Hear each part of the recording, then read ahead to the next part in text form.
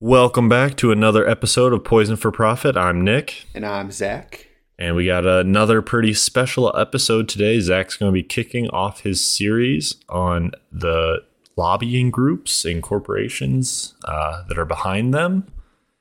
But also just wanted to quick mention, we are aware of the 5-acre fire that is burning in Kissimmee, Florida at the nursery plant warehouse. So we're going to be talking about that next episode on Tuesday. So look forward to that. But we're just going to get right into Zach's series. So I'm going to pass it over to Zach.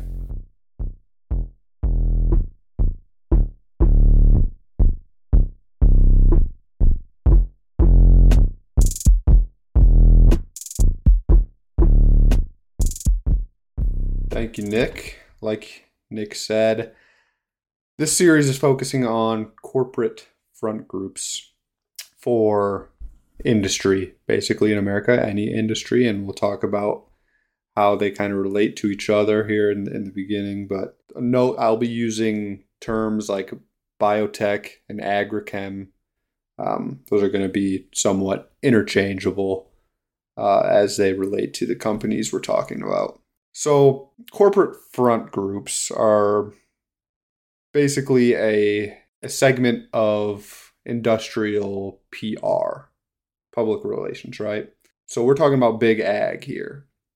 Big ag companies are companies like Bayer Monsanto, BASF, Syngenta, ChemChina. So very big companies that are involved in both seed production and sales, and also things like pesticides, chemicals that go along with those seeds.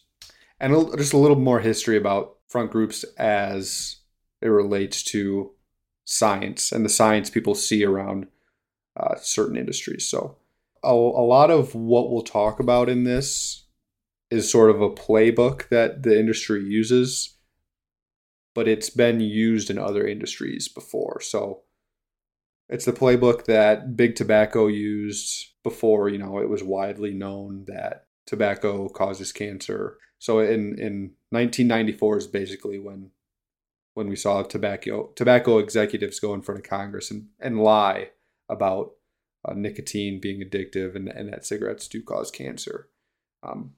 Leading up to that, it was this pseudoscientific process of misleading the public and basically muddying the waters of the science around the harms of tobacco.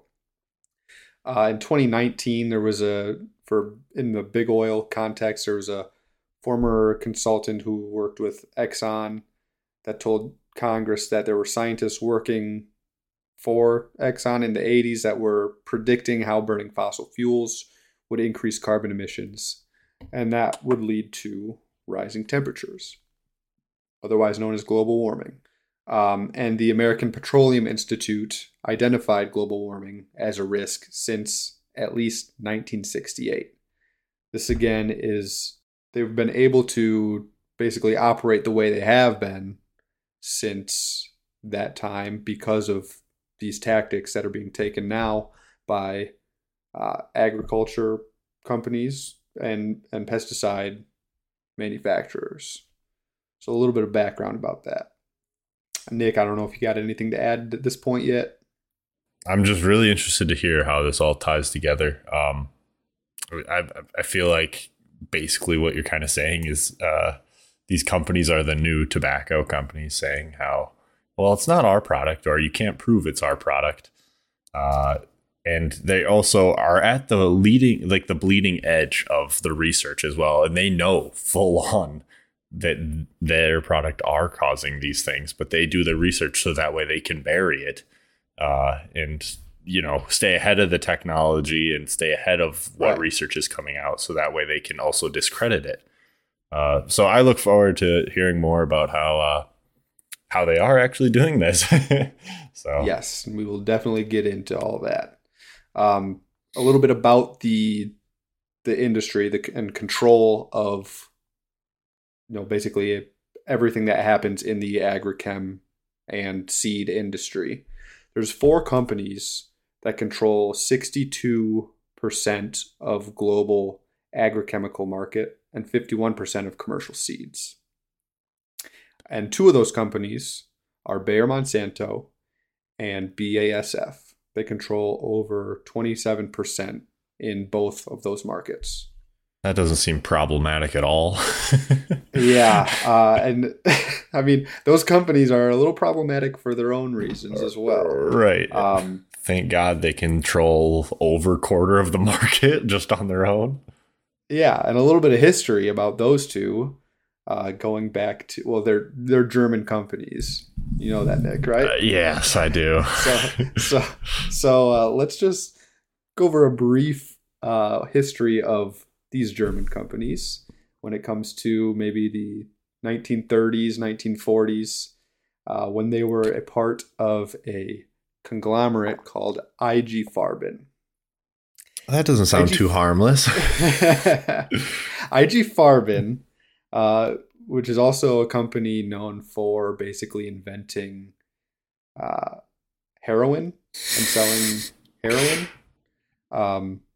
was a corporate donor to the Nazi Party in Germany. Oh, so I would have never guessed. No. And also a major government contractor. Oh my gosh. There's a quote that they're the most notorious German industrial concern during the Third Reich. They relied heavily on concentration camp slave labor. And a subsidiary of the company also developed and sold a chemical known as Zyklon B to the Nazi SS. You familiar with the Zyklon B? What it was used for? I'm not sure, but I don't think I want to know. Well, it was originally developed as a pesticide, but it was used in the Holocaust in concentration camps to use on humans, and you know the rest. Yeah. So these are the kind of companies. I mean, obviously that's the history of these companies, but so they have a solid foundation, right? That these companies are being protected by the tactics that we're going to be talking about, and the corporate front groups, right? That we're going to talk about. They're protecting these kinds of companies. It's just I feel like the more we look into a lot of these long-standing companies, almost all of them, if they came from Germany in the last 100 years, are related to the Nazis. History. It's just, I don't know. At that point, you just need to make a new company because it's never going to be seen in a good light. And to me, I feel like a lot of them clearly are showing that they don't want to still do good. Yeah, I mean, and that's part of the reason Bayer got rid of the Monsanto name, right? It's because Monsanto has just a terrible reputation, even though it's still alive and well within the Bayer sphere. Right. It's a whitewashing, right? Yep, exactly. So I'm going to be focusing on one specific case study here. It comes from the U.S. Right to Know, which is a really great organization for exposing these pesticides and chemical bad actors. The title of the case study is called Merchants of Poison. I will link it in the show notes, but it does focus on glyphosate specifically, which is a creation of Monsanto. And it's active ingredient in Roundup and other, Ranger Pro, other pesticides. I just want to go over a little bit why it's focusing on glyphosate. So a little bit of background about glyphosate. And Nick, we could do an entire series on glyphosate alone.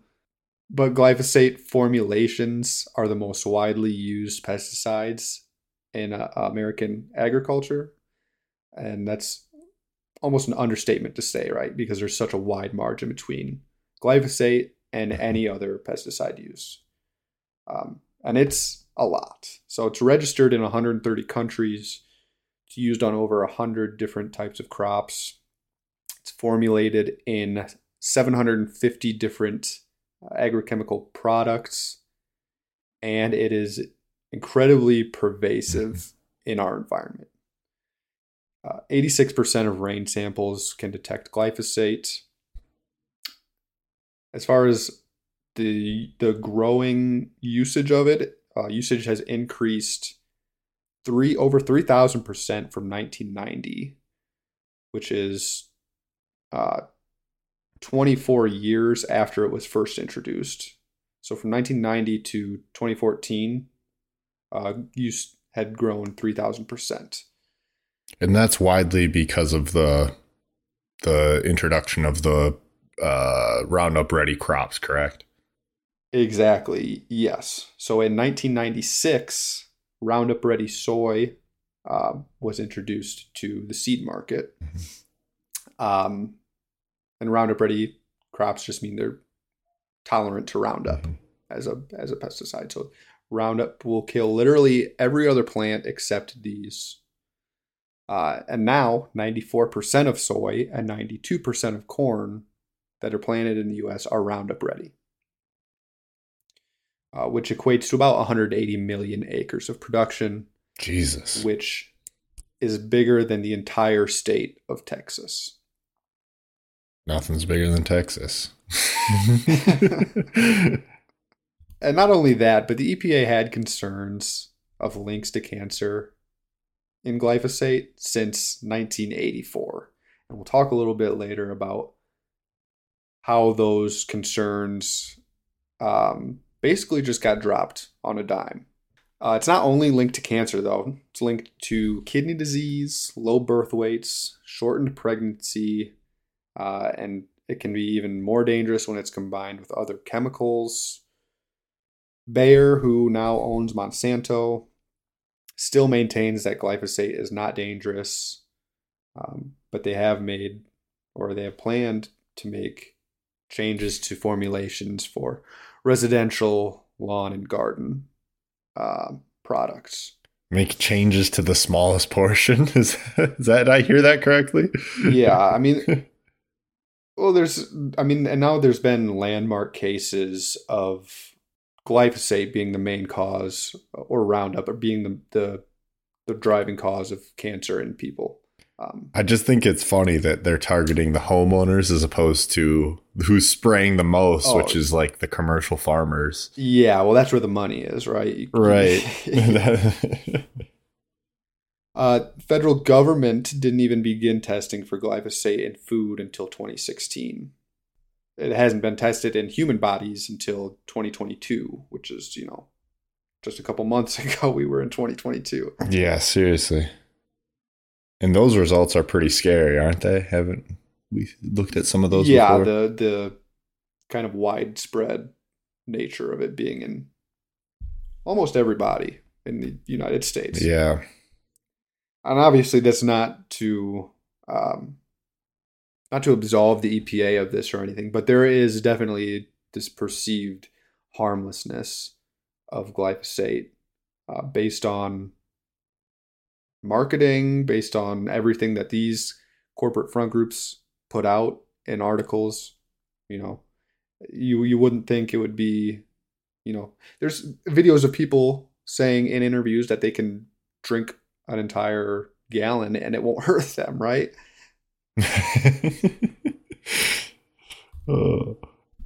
That's just an insane claim because, I don't know, my head goes to the gallon milk challenge. I can't even drink a gallon of milk without having issues. This will give you non-Hodgkin lymphoma. Yeah. Yeah. But just to finish up on why there's a big focus on glyphosate, it's really connected to ensuring the prevalence of GMOs because we have these Roundup Ready crops.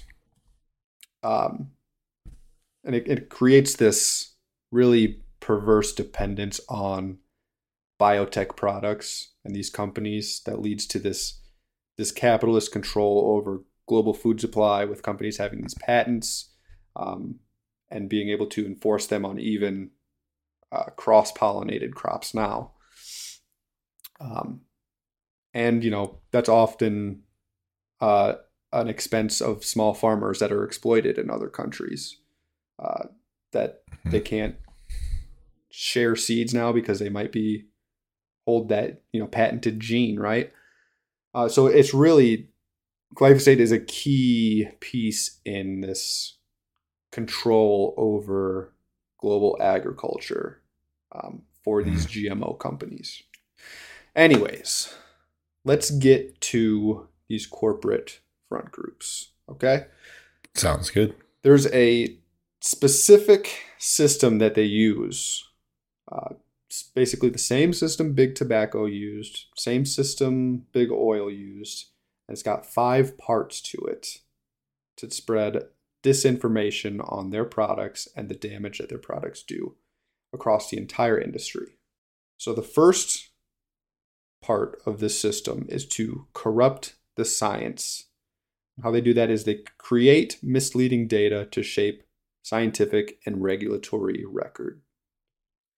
Next thing they do is they co-opt academia. They partner with and pay universities and professors to promote and to defend biotech products. Often this isn't, totally apparent to the public. And it does, like I said, often include just flat out payments. Third part is mobilizing third-party allies to really make an echo chamber of discourse.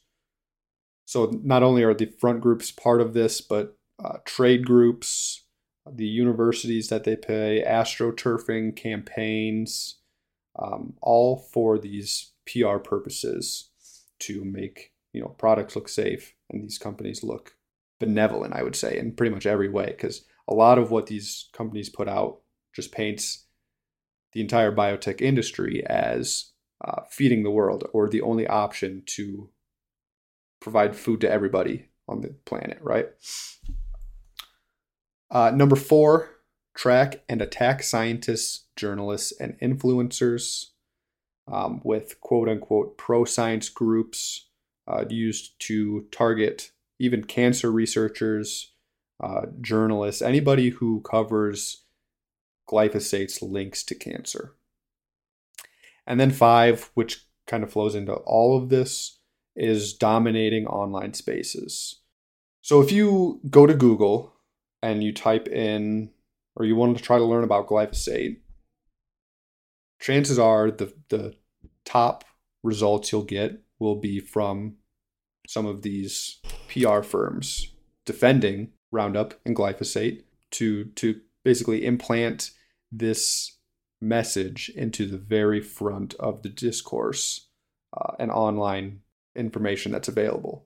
The thing you really open my eyes to is when looking up articles and looking into anything like this, you have to go to, not to say a specific one, but a different search engine from Google, because they hide so much. Or they'll, like Zach said, they put these links at the top of the screen that are showing minimal issues, minimal side effects, not the true information that the people need to be reading. So yeah, I mean, we both use DuckDuckGo, I know, so that helps quite a bit. Just to throw one out there, but it is just absolutely insane how they have gotten their teeth into these search engines like Google. Yeah, absolutely. I mean, it's very hard to find accurate information pretty much anywhere these days. So those alternative tools, search engines, whatever it is, are very useful in actually getting to that information. But I wanted to share, before we get started, a couple examples of these front groups and how they operate in online spaces. So Twitter, for instance, one of these groups is the Genetic Literacy Project. And I just wanted to share a couple of headlines that they've posted. And you just tell me, if you think this is... I mean, I'm not even going to say that they're trying to be or trying to appear unbiased, because they're not. But is it does it really seem fair to what you would consider like fair science, right? So the first one is crop biotechnology offers sizable yield and sustainability benefits when compared to non-GM farming. First of all, biotechnology yield is one thing, and it's been proven that what's more important to crop yield than pesticides is pollinators. And pollinators are one of the biggest victims of these pesticides. Right. So whatever yields those pesticides are saving now may be gone very soon. But sustainability benefits is one that has been in the recent history been really focused on, and with like no-till farming and carbon sequestration in soil. But that's not talking about like pesticides. That's talking about no-till farming, right? Right. So it's not that you're spraying this on here and it's taking carbon out of the air, right? Like that's just the process. I guess it's a tool to help people do no-till farming, but you can't give that credit to Monsanto or Bayer or BASF or Syngenta just because they're selling these chemicals. It's the process of not tilling the soil. So to say that though that biotechnology offers these benefits when compared to non-GMO farming, it's a little misleading, right? Right. And isn't there plenty of farmers that do no-till farming without pesticides? I feel like I've seen farms that's what they do. They still do no-till farming, but they still don't use pesticides. Yeah. So I feel like it's just completely muddying the water. Yeah, like permaculture and things like that. Yeah. Right. The second one is with Kenya's tentative embrace of growing GM products, Uganda faces a resurgent anti-GMO movement. Here's the havoc it's causing and the activists behind it. I thought that one was especially disgusting. It's like exposing who the people are. But I mean, like, I would love to expose people behind the genetic literacy project, right? But this seems like doxing almost. Definitely. Right? It's definitely doxing. It's definitely also, I don't know, they're putting a label on that doesn't really, I feel like activist, unfortunately, kind of has a negative connotation these days, where it almost makes you seem radical or, you have a completely crazy idea. And I just feel like they're trying to completely discredit anything they're saying.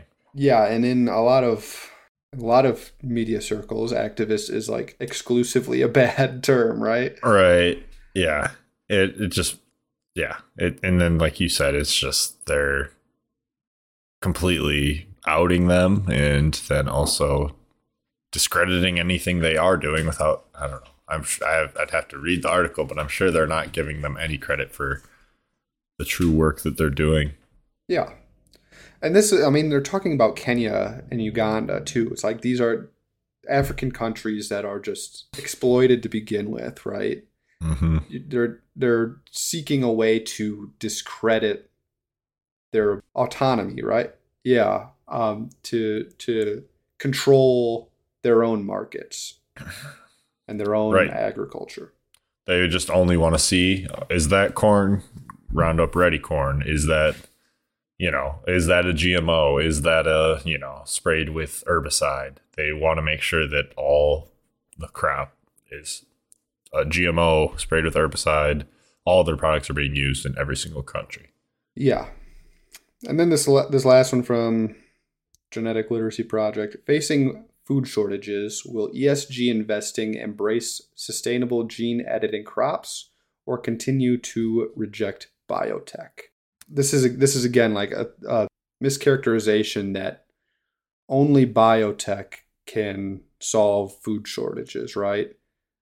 It's also just a blatant, call on investing, right, and getting ESG money.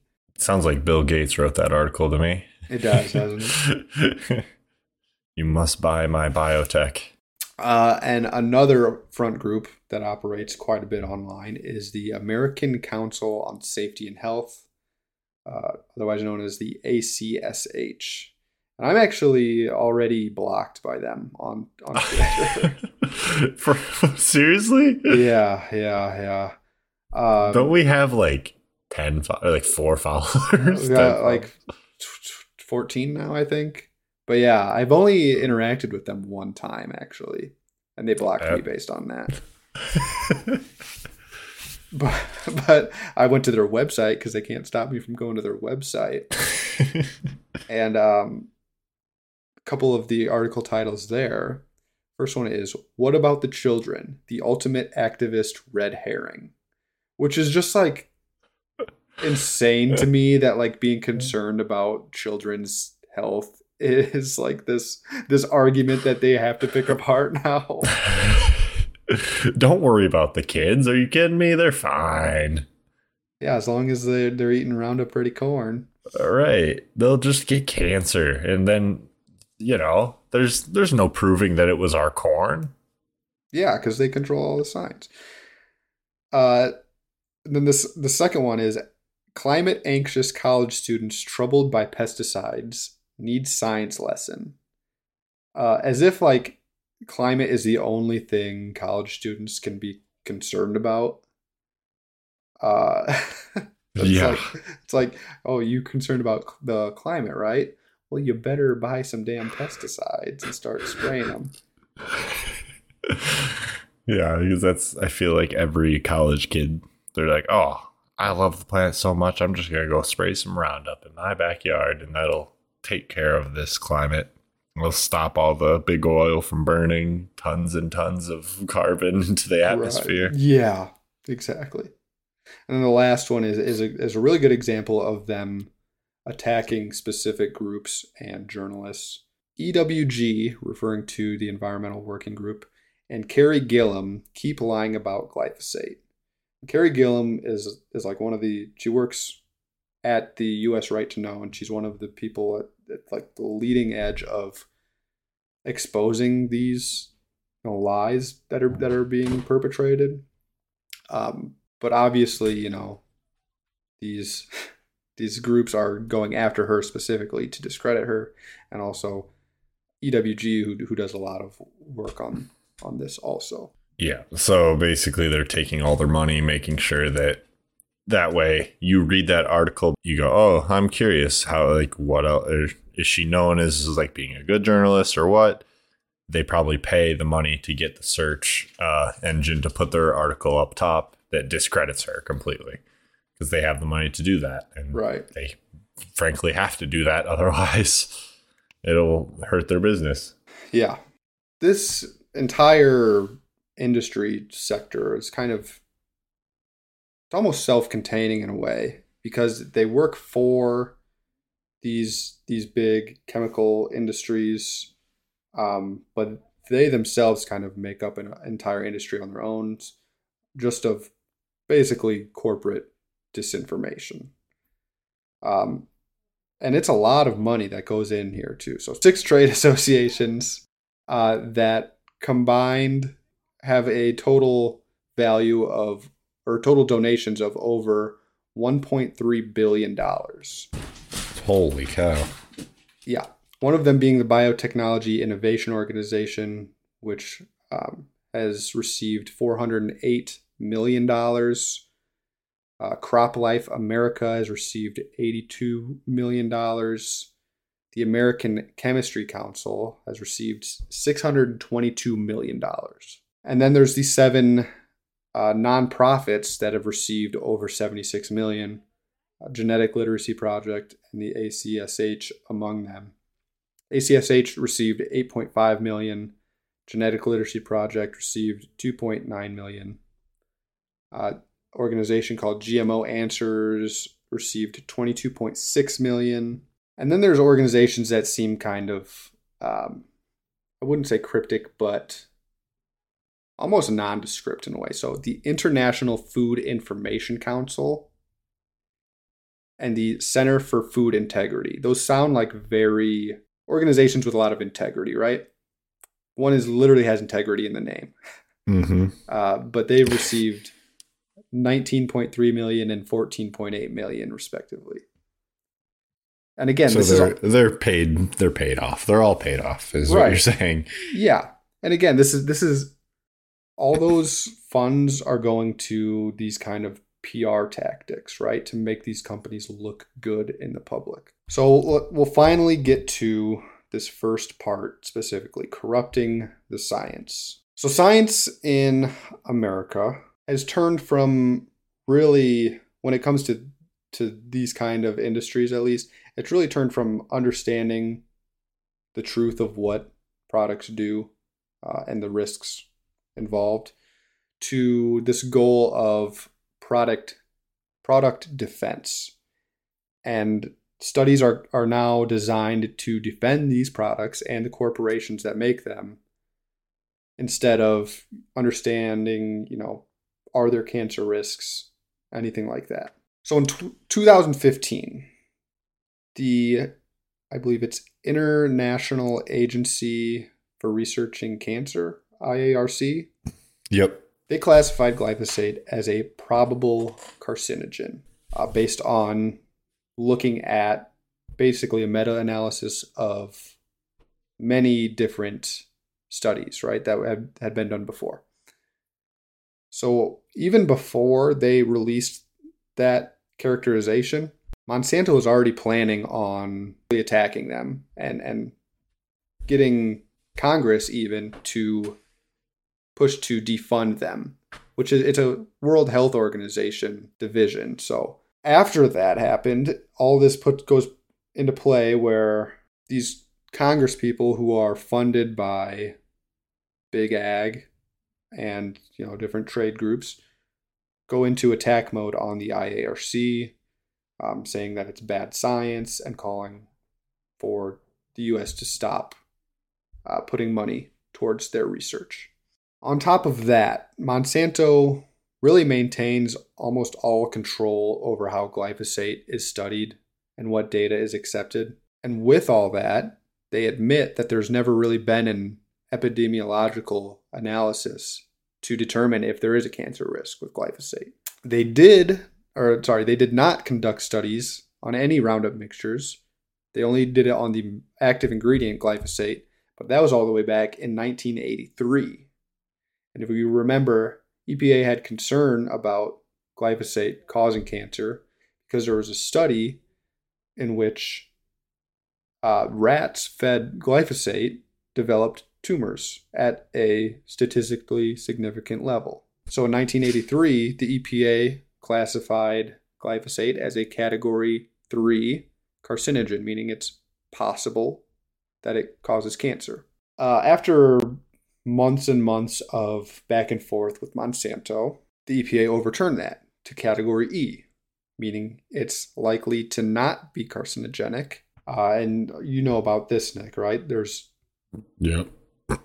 basically nothing changed from that. It was just conversation, quote unquote, between Monsanto and the EPA about what the data actually concluded and and how it suggests any links to cancer. So it went from EPA saying that, yeah, it might cause cancer to actually, we think it doesn't now.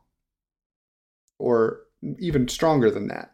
It's not so much of there needs to be more research or anything, because they did tell Monsanto to do that, and Monsanto just refused, and EPA let it slide.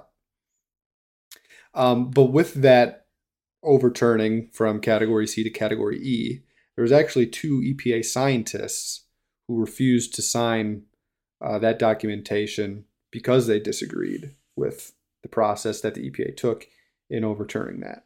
I was just going to say quick too, that whole exchange between EPA and Monsanto was just Monsanto telling the EPA, this is how you should read the data. This is how it should be classified, which when I think of the EPA, that is not how I want them to be run.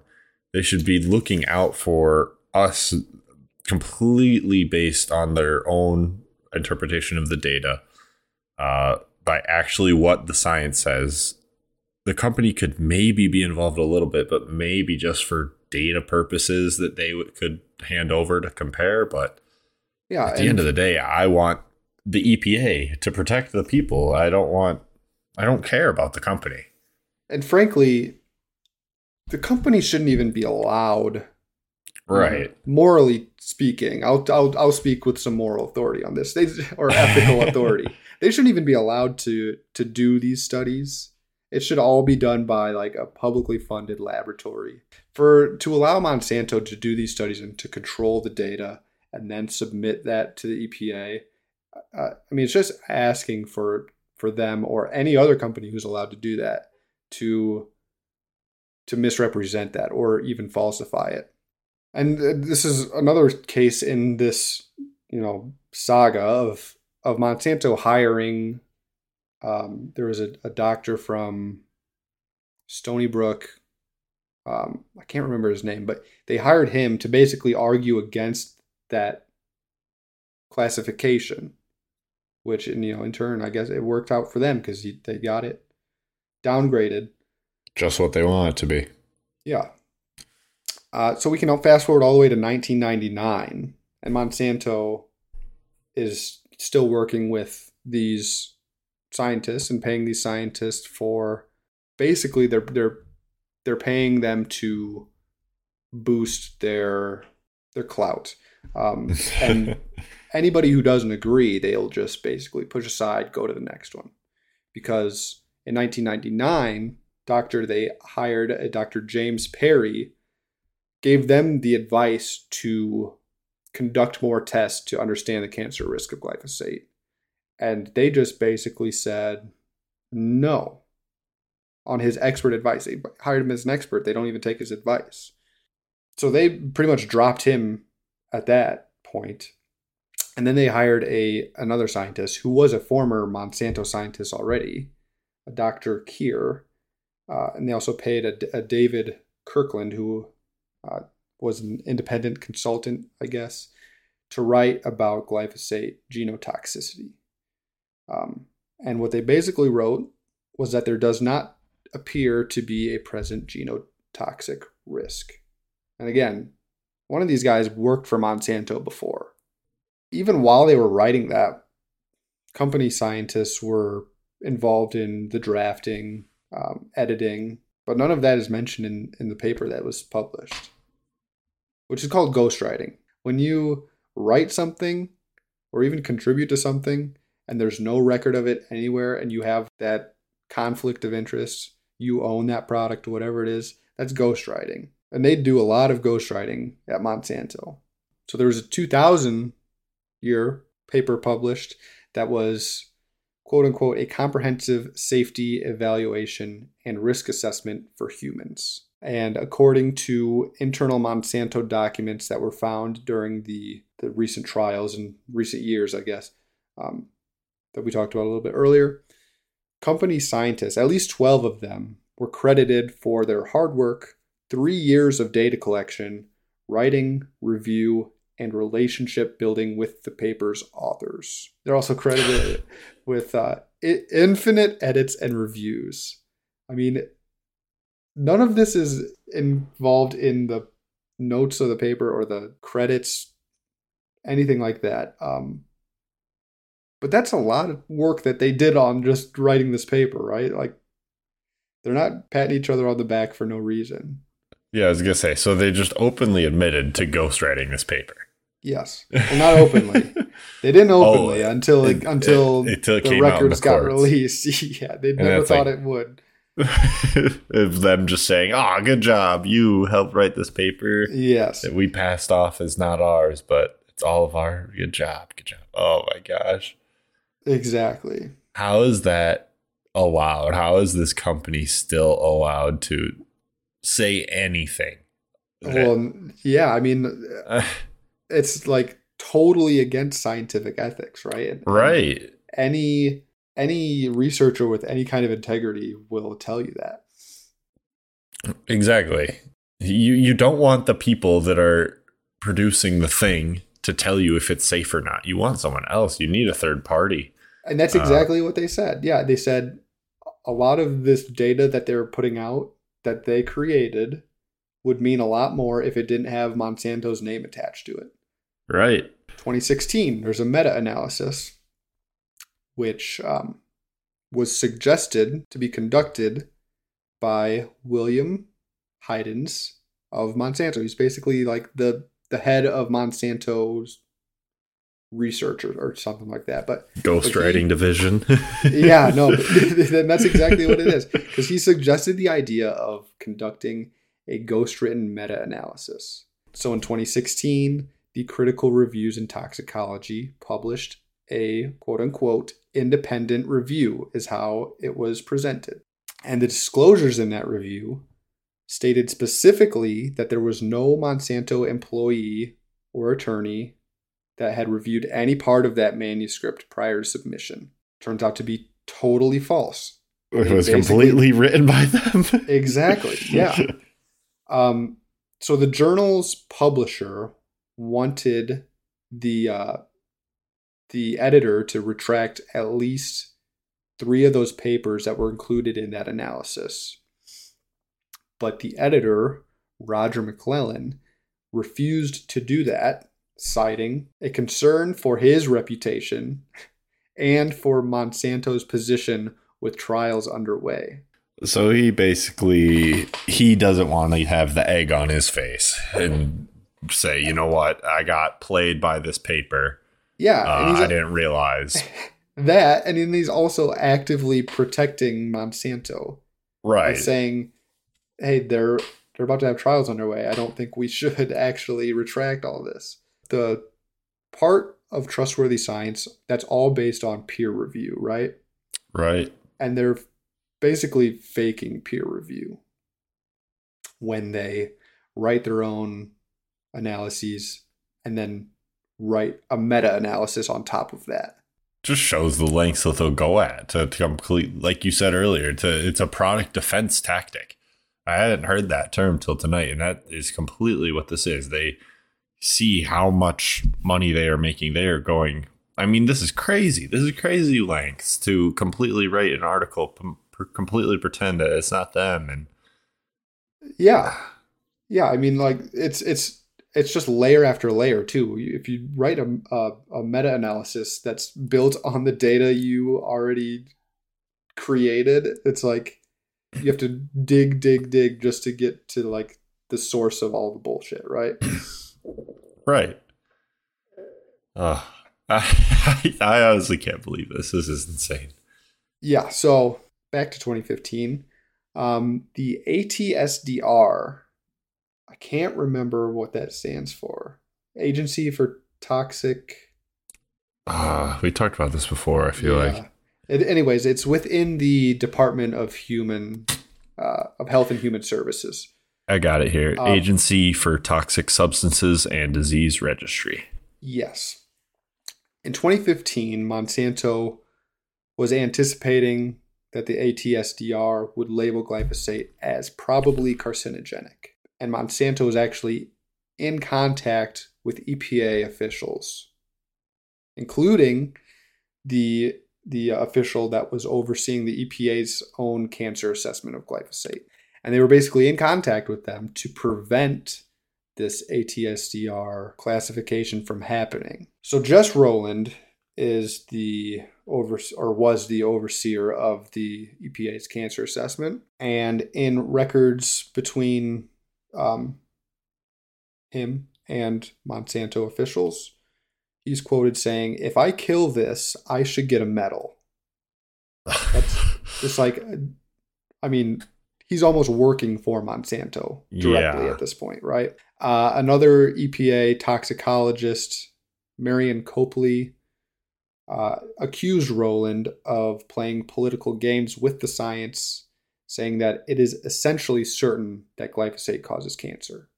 So this is another EPA toxicologist talking about, well, I guess Rowland isn't even a toxicologist. He's just a bureaucrat, basically.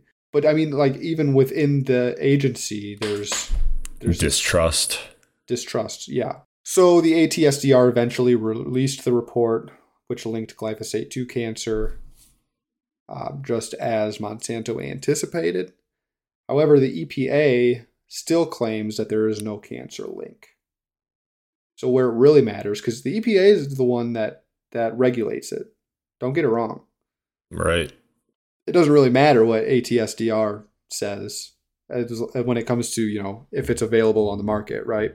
Exactly. I feel like most people, unfortunately, don't do the research and don't look into things. They say, oh, it's on the market. It's registered. Like all herbicides have to have an EPA registration number.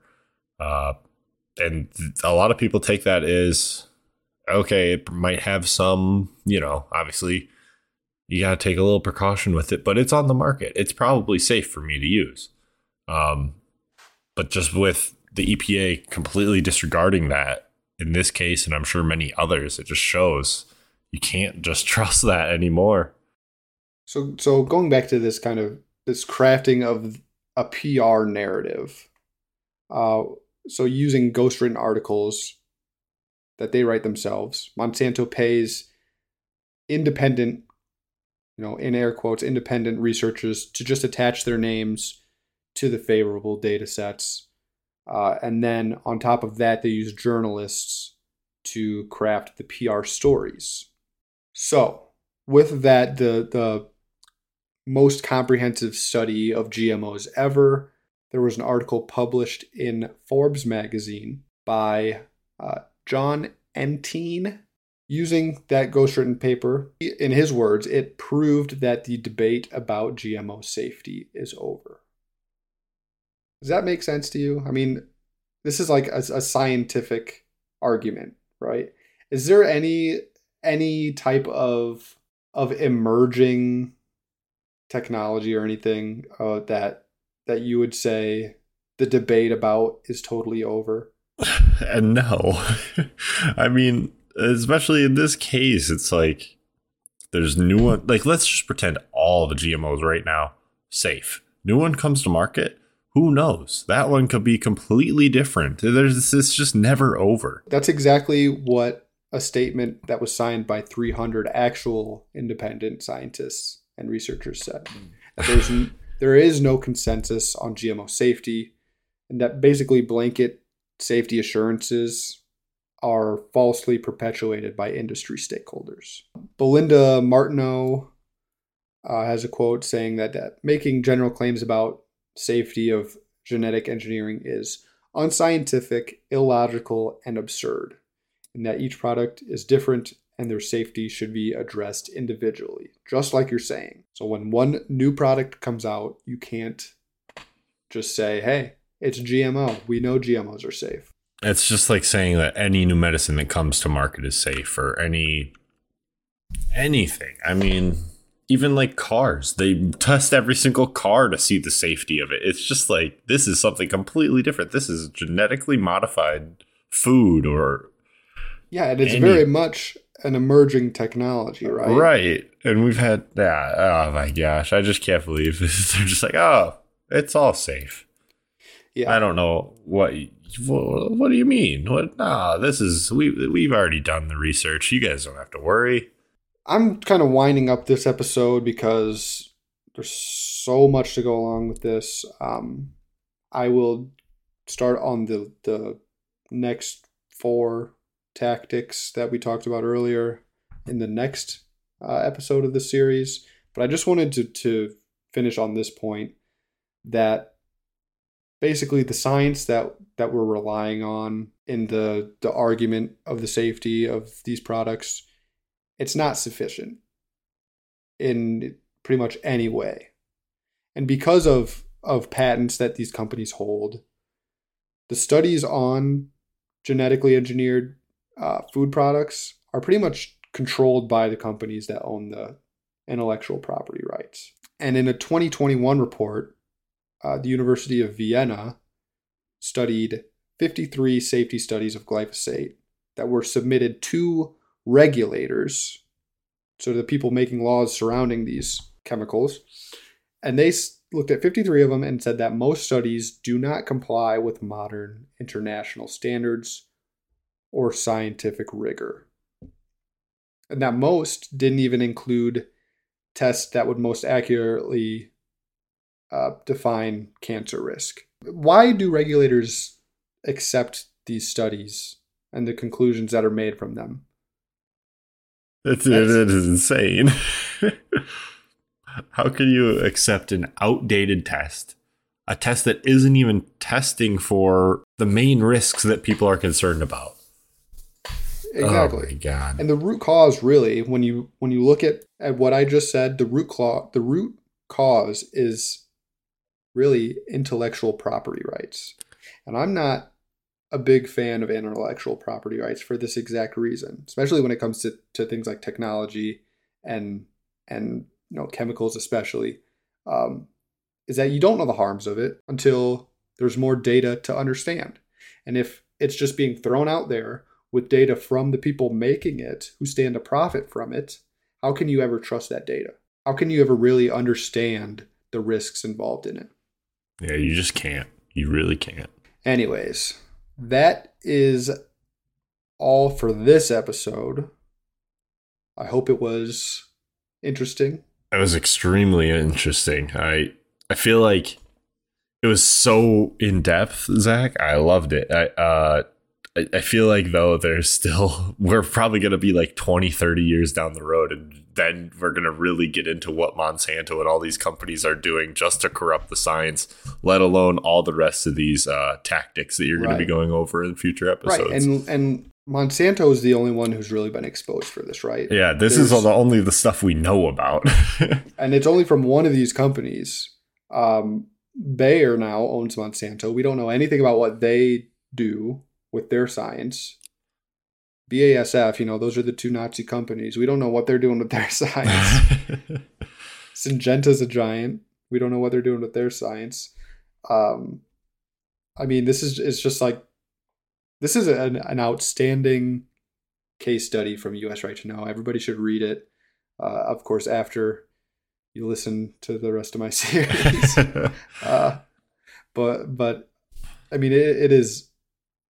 It puts it together very well, and it makes it very streamlined, much easier to understand, much easier to be outraged by, because we all should be, really. Seriously though, I feel fired up. I don't know. I'm gonna have to go work out or something after this. This is crazy. I mean, every nook and cranny of the science, they're like, all right, we can do this to this part of the science. We can adjust our methods to make it look this way. We can get ghostwriters to do it this way. Every single nook and cranny. Yeah, I only had so much time to put all this together, right? And only so much time to talk about it. There is, even from the background that I covered to this first tactic, there's stuff that I couldn't fit in here. I mean, it goes so deep, and it's so shocking. I mean, like, we obviously know that these companies are like not benevolent or not. I thought they're borderline evil, right? I thought you were going to say Nazis. Yeah, I mean, literally some of them. Yeah. But it's some of the stuff you even get into. It's like you're surprised at how brazen they can be in all this, and how arrogant they can be about it.